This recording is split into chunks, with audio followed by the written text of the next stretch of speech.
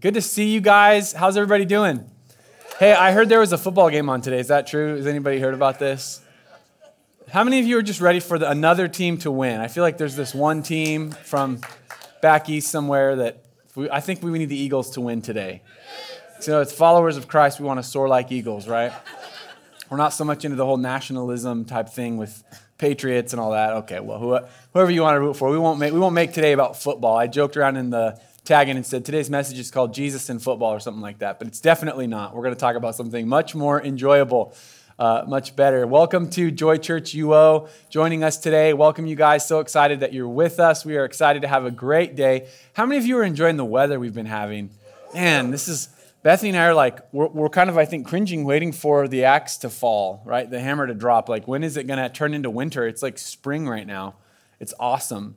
So if you're like me, I love to enjoy a beautiful day outdoors. How many of you love beautiful day outdoors? My favorite way to spend a day outdoors is actually inside.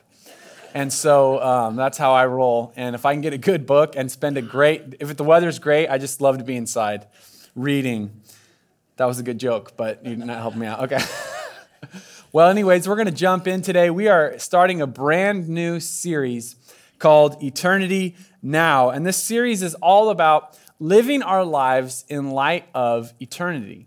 Living our lives in light of the fact that this world and the things of this world and the temporal concerns that we all have and where am I going to get my paycheck from and what am I going to eat today? And just the kind of the here and the now is not all that matters. It's not the whole story.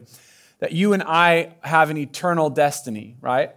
And I want to ask you this question. Do you live like your choices have an eternal impact? Do we live that way? Right now in our daily living, in our daily actions, our thoughts, our words, the relationships, are we living like our choices have an eternal impact? And is what we're living for making a positive impact on eternity?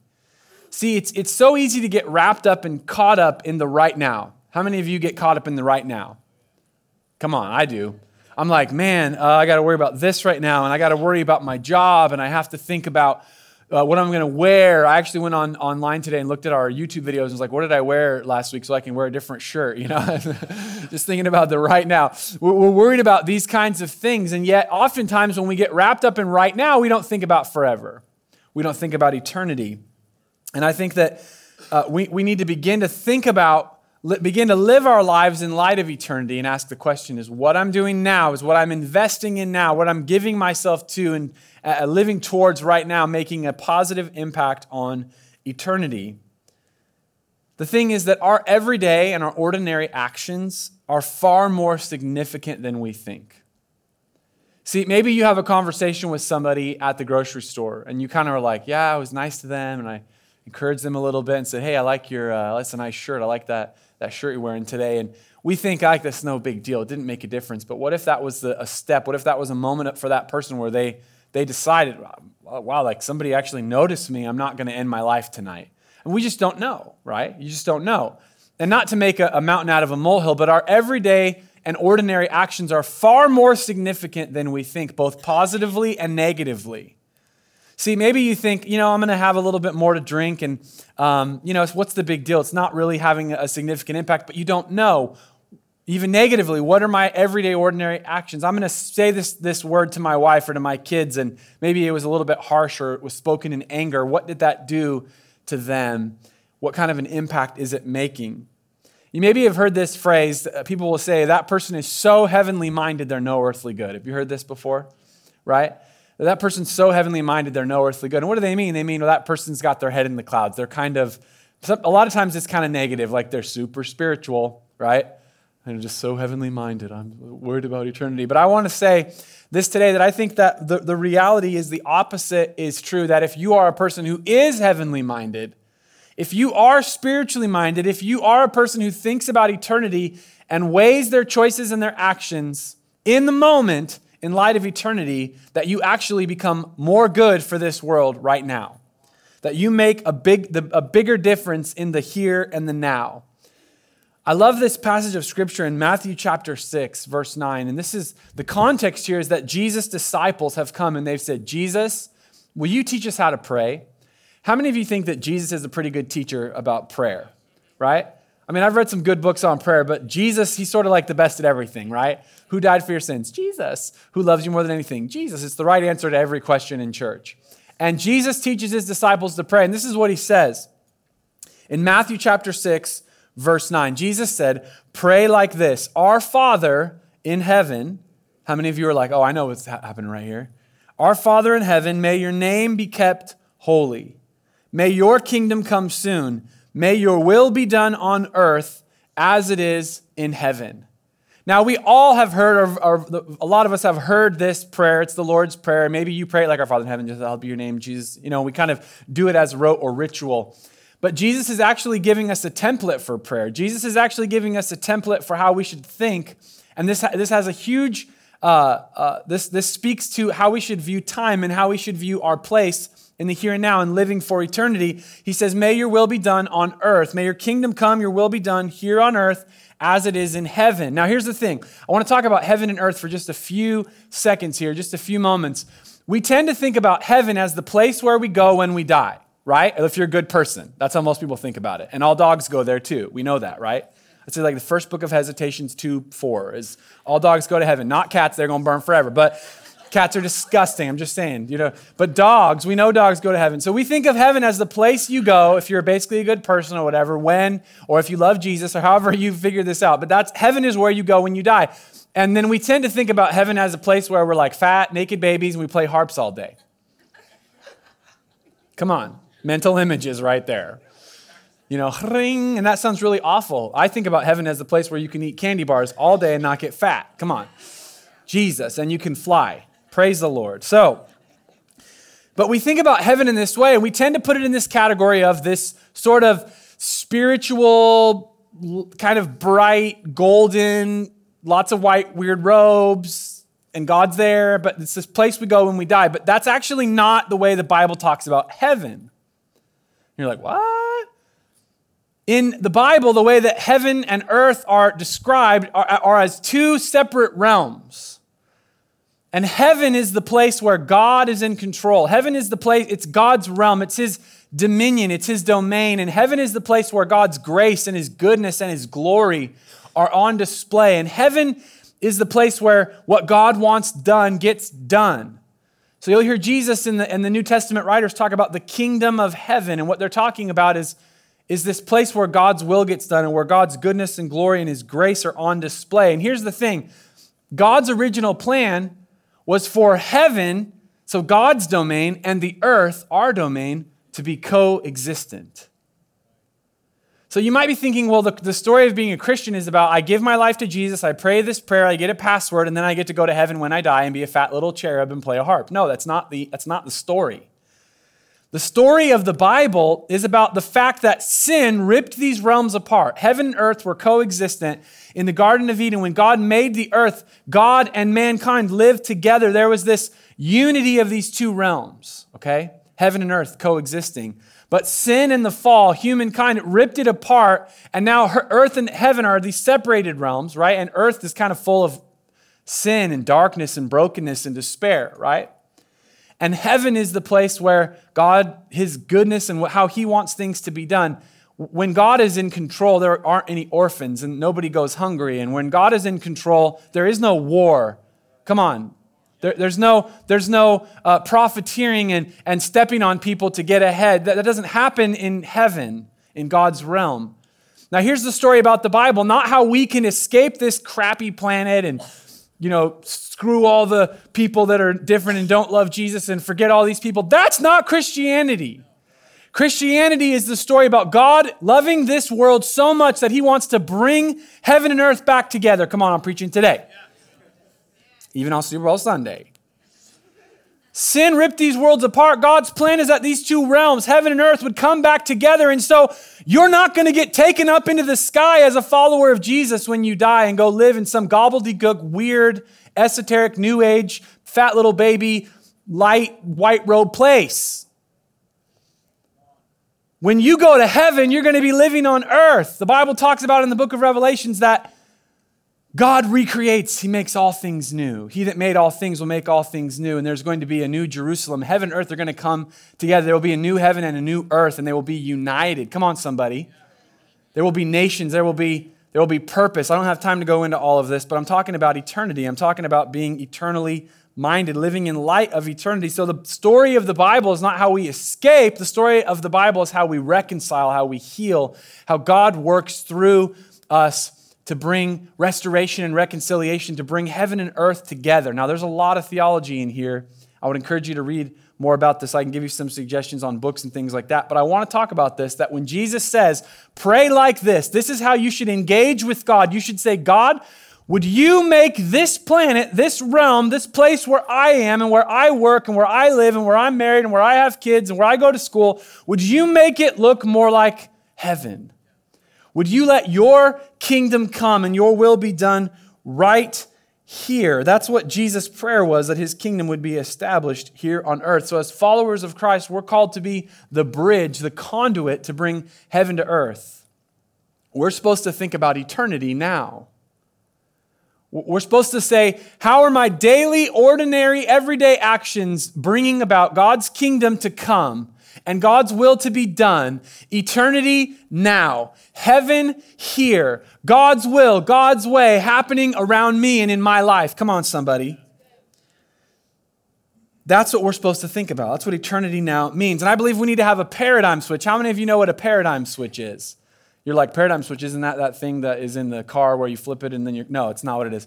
Paradigm switch is where you're thinking one way and then it all switches and you think a different way. It's a paradigm switch. You're seeing something one way and then it flips. How many of you have seen those little diagrams where you look at it one way and it's like a cowboy and then you look at it, you switch your eyes and somebody's like, no, it's a cat. And you're like, no, it's not, it's a cowboy. And they're like, no, it's a cat. And you're like, cats don't go to heaven, but cowboys do. But you're looking at it. And then all of a sudden, boom, it switches, right? You have a paradigm switch and you can see. I believe we need to have a paradigm switch about eternity now, thinking this way. And I'll describe what a paradigm switch is. I mean, we all know this. You remember being like an 7, 8-year-old boy, 7, 8-year-old girl, and the opposite sex has cooties, right? So I remember when I had a paradigm switch in this area. Her name was Shayla, and she wore acid-washed denim jeans. She was a cowgirl. Like everything denim, all acid wash denim. This was the 90s. Come on, it was. And so, man, all of a sudden it was like, girls have cooties, they're gross. Ooh, girls, yuck. I like boys. I like G.I. Joe, Ninja Turtles, right? And all of a sudden, Shayla came in, I think like in kindergarten or first grade, and I was like, I don't think she has cooties. This one doesn't have cooties. You know what I'm talking about? Girls, I don't know from your perspective, but I'm sure there was a point when you were like, hey, they're not so yucky and gross. Maybe that never happens for girls. I think guys are still disgusting, but we need somebody to do what they do, I guess. But there's a paradigm switch. All of a sudden it flips and everything is different, right? It's a paradigm switch. That's what needs to happen in our hearts and our minds as we think about living for eternity right now. Begin to think about how our thoughts and actions and everyday ordinary things impact eternity, because if we will get a vision of eternity and what God wants to do in an eternal perspective at what he wants to do now, it will flip. It will change everything about how we think. But here's the thing. It's actually a lot easier to say than to do. To be an eternally minded person, to think about eternity now is very hard. Here's what we're up against. 1 John 2:15 says, do not love this world, nor the things it offers you. For when you love the world, you do not have the love of the Father in you. For the world offers only a craving for physical pleasure, a craving for everything we see, and pride in our achievements and possessions.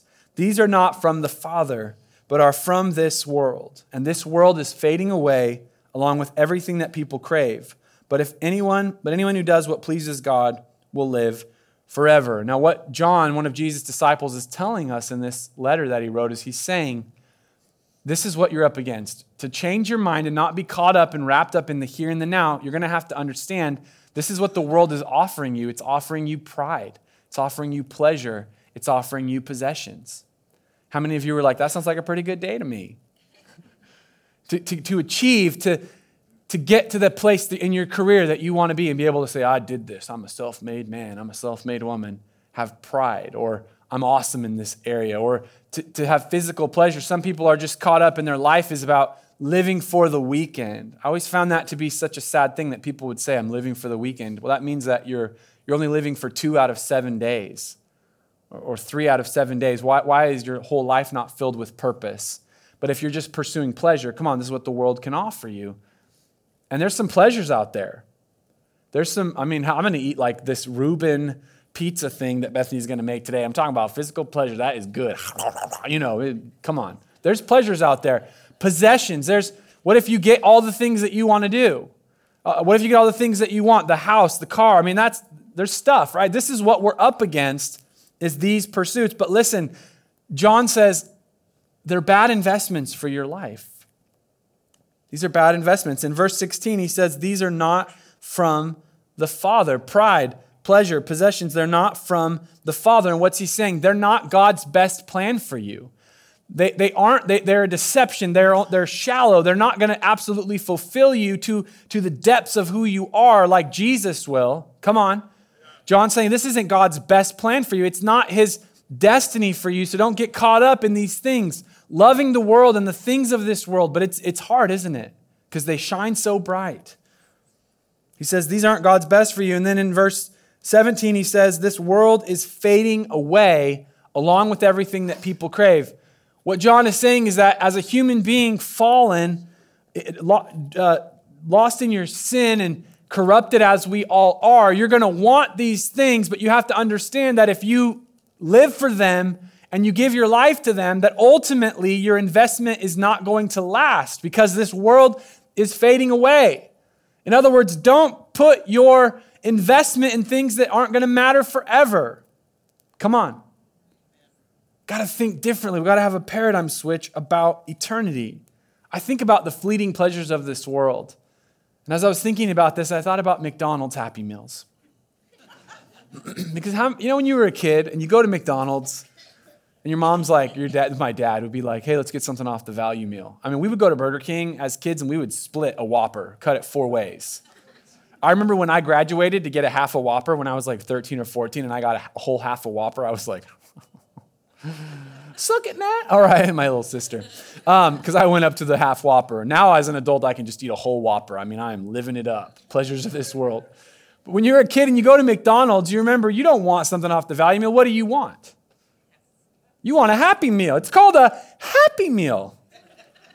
Think about that for a second. Is that brilliant marketing or what from McDonald's? Hey, kids, you want the mediocre meal? Because that's really what it is. Would you like some chicken nuggets that taste and actually feel in your mouth like cardboard? Yes, I would. No, they call it a Happy Meal. And what do you get in a Happy Meal? What makes the Happy Meal happy? A toy. How many of you, your kids, they have the Happy Meal toy that you bought them a year ago? They have that and it's on their shelf and it's like the most important toy to them. No.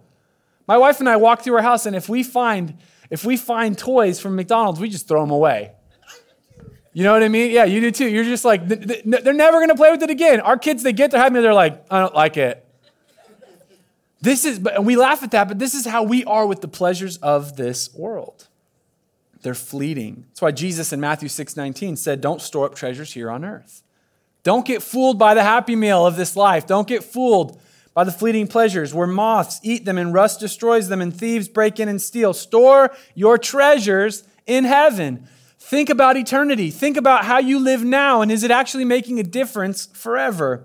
Where moths and rust cannot destroy and thieves do not break in and steal. Living for eternity is the smart investment. C.S. Lewis says, aim at heaven and you will get earth thrown in. Aim at earth and you will get neither. See, the person with their eyes on eternity, the person saying, I want to make a difference, an impact forever. I want to live for God's kingdom and live to see God's kingdom come. And heaven here where I'm at, I want to see eternity invade the present through my life. You're actually going to have a better life right now than the person who's living for right now. See, the thing is, when you are eternally minded, you can enjoy properly the things of this life. Come on, and see them in their rightful place. You can eat your Happy Meal and be like, cool, I'm happy for my Happy Meal, but you know what? This isn't how I verify or base my life. This isn't how I validate. I don't validate my life on, did I get the pleasure, the pride, the possessions? I validate my life on, am I making an eternal impact? Because I live for eternity. Come on, this changes everything about how we think. All right, let me give you a couple practical steps. How to live in light of eternity. Number 1, we need to lift our vision. Come on, say lift. Say vision. See, most of us are walking around like this. We're walking around and we're living our life and we're thinking about, what do I want to eat? Who do I want to date? Where do I want to go to school? And I'm just thinking about right now, what game do I want to watch today? Are the Ducks going to win a national championship ever? I don't know. That's just what I think about.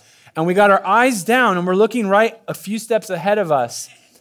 And what I want to challenge you to do as you go through this paradigm shift and we begin to think about eternity is we need to lift our eyes and say, what am I doing right now that's affecting eternity? Lift my vision. Try to be somebody who thinks long-term, not just short-term. See, people that are caught up in the short term, they only think about what feels good, right? They think about how something's going to benefit them in the here and the now. Well, I don't really want to be part of a joy group because that's time out of my week. Yeah, but it's going to have a tremendous impact in your life to make an investment in relationship. An eternally minded person, somebody who's valuing the things of eternity, is going to have their vision lifted and have a longer term, farther out perspective. So I want to encourage you to lift your vision. Number 2, I want to encourage you to live for what lasts. As you go through this process of lifting your vision and beginning to ask, are my choices and actions making an impact on eternity? Then you're going to begin to reprioritize your life according to that standard. This is something that is sad to me, is that as a Christian in the United States of America, I don't know if you know this, but you are filthy rich. And I am filthy rich. And I know you're like, no, I'm not. I'm just middle class, or I'm actually lower on the totem pole than most people. But if you go to Ethiopia or Somalia and you worship with your Christian brothers and sisters or something, you are rich. Just breaking that down. Now, I'm not trying to put guilt on anyone. What I want to talk about, though, is it makes me sad when I see Christians in America running a rat race, trying to get to some elusive level of prosperity or whatever, and neglecting that which has eternal impact. Come on, somebody. You know, maybe you drove the Toyota Camry with the silver paint instead of the white paint. I mean, like, does that really make any difference in life? What would it look like if we as a community of Christ followers began to say, you know what?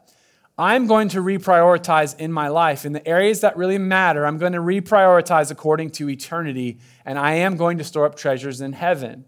My wife and I, we said early on, and I think we were even better at this early on. Maybe we need to get our vision lifted. But we said our life isn't going to be validated or by how much money we make. We want to invest in eternity. So even in the area of finances and our giving, we've always said we want to invest in God's kingdom. And I'm going to talk about this next week. In our time. Well, I don't have time to be part of a joy group. I don't have time to serve in church. I'm too busy. If you're too busy to follow Jesus and you're too busy to walk as a Christian in relationship and you're too busy to serve your city, you are too busy. You're too busy for heaven. Now, here's the thing. I'm not saying you're not going to heaven. What I'm saying is you're not laboring for the purpose that God put you on this planet for. He wants to reconcile this planet and get heaven here. Come on. I'm not talking about fat baby heaven where you go when you die. You probably still get to go there even if you're selfish. What I'm talking about, though, because of God's grace, come on. What I'm talking about, though, is the people that say, look, my life purpose is to bring heaven and earth together, and if you're going to do that, you have to reprioritize. I'm talking to somebody today. I don't know who, but I'm talking to somebody. All right. Moving on. Number 3, don't be Demas. Now, that doesn't make any sense, but I'll talk about this. Don't be Demas. Somebody say, don't be Demas. Don't be Demas. Demas is a guy that was a friend or a co-worker with Paul the Apostle. And in 2 Timothy 4:6, this is the Apostle Paul writing from a prison. He's writing to his spiritual son, disciple Timothy. He says, as for me, my life has already been poured out as an offering to God. The time of my death is near. I have fought the good fight. I have finished the race, and I have remained faithful. And now the prize awaits me, the crown of righteousness, which the Lord, the righteous judge, will give me on the day of his return. And the prize is not just for me, but for all who eagerly look forward to his appearing. Timothy, please come as soon as you can. Now listen to this verse right here, because this is about Demas. He says, Demas has deserted me because he loves the things of this life. Demas has run away. Demas split. Demas hopped on the number 4 bus and got out of town. Demas took off. Why? Because Demas is a bad guy? No. Demas took off because he loved the things of this life. His eyes were on now, not on forever. His eyes were on the things right now. When you break this down in the Greek, what it actually says When it says loves the things of this life, it says he has loved the now age. Literally, Demas has loved. He's fallen in love with this world, the things of this life, pride, pleasure, possessions, and that stopped him. It actually removed him from achieving the destiny and calling that God has on his life. Demas has deserted me because he loves the things of this life. Let me ask you a challenging question. Are you a Demas? You don't have to raise your hand and be like, yeah, I am. No. Think about it, though. Am I more in love with the things of this life than the calling of Christ in my life? Am I more in love with the things of this life than I am in love with Jesus? Am I more in love with the things of this life than the calling that God has on me? And if so, here's the good news. God's grace is here to give you a paradigm shift to allow you to begin to think about eternity. Amen? So, lift your vision, live for what lasts, and don't be Demas. Don't be connected so much with this world that you lose sight of eternity. Here's the bottom line. When we live for eternity, when we reprioritize and we lift our vision and we begin to live our lives in light of eternity, we become the kind of people that change the here and the now. You think about somebody like a Martin Luther King Jr., who was living for eternity, had a priority. He made a difference in the here and now. People like Mother Teresa, great people in history, Dietrich Bonhoeffer. I mean, you can look at all these people who were followers of Christ and see where they lived for eternity, lived their life in light of eternity, and they therefore made a bigger difference in the world around them. And we can do that as followers of Jesus.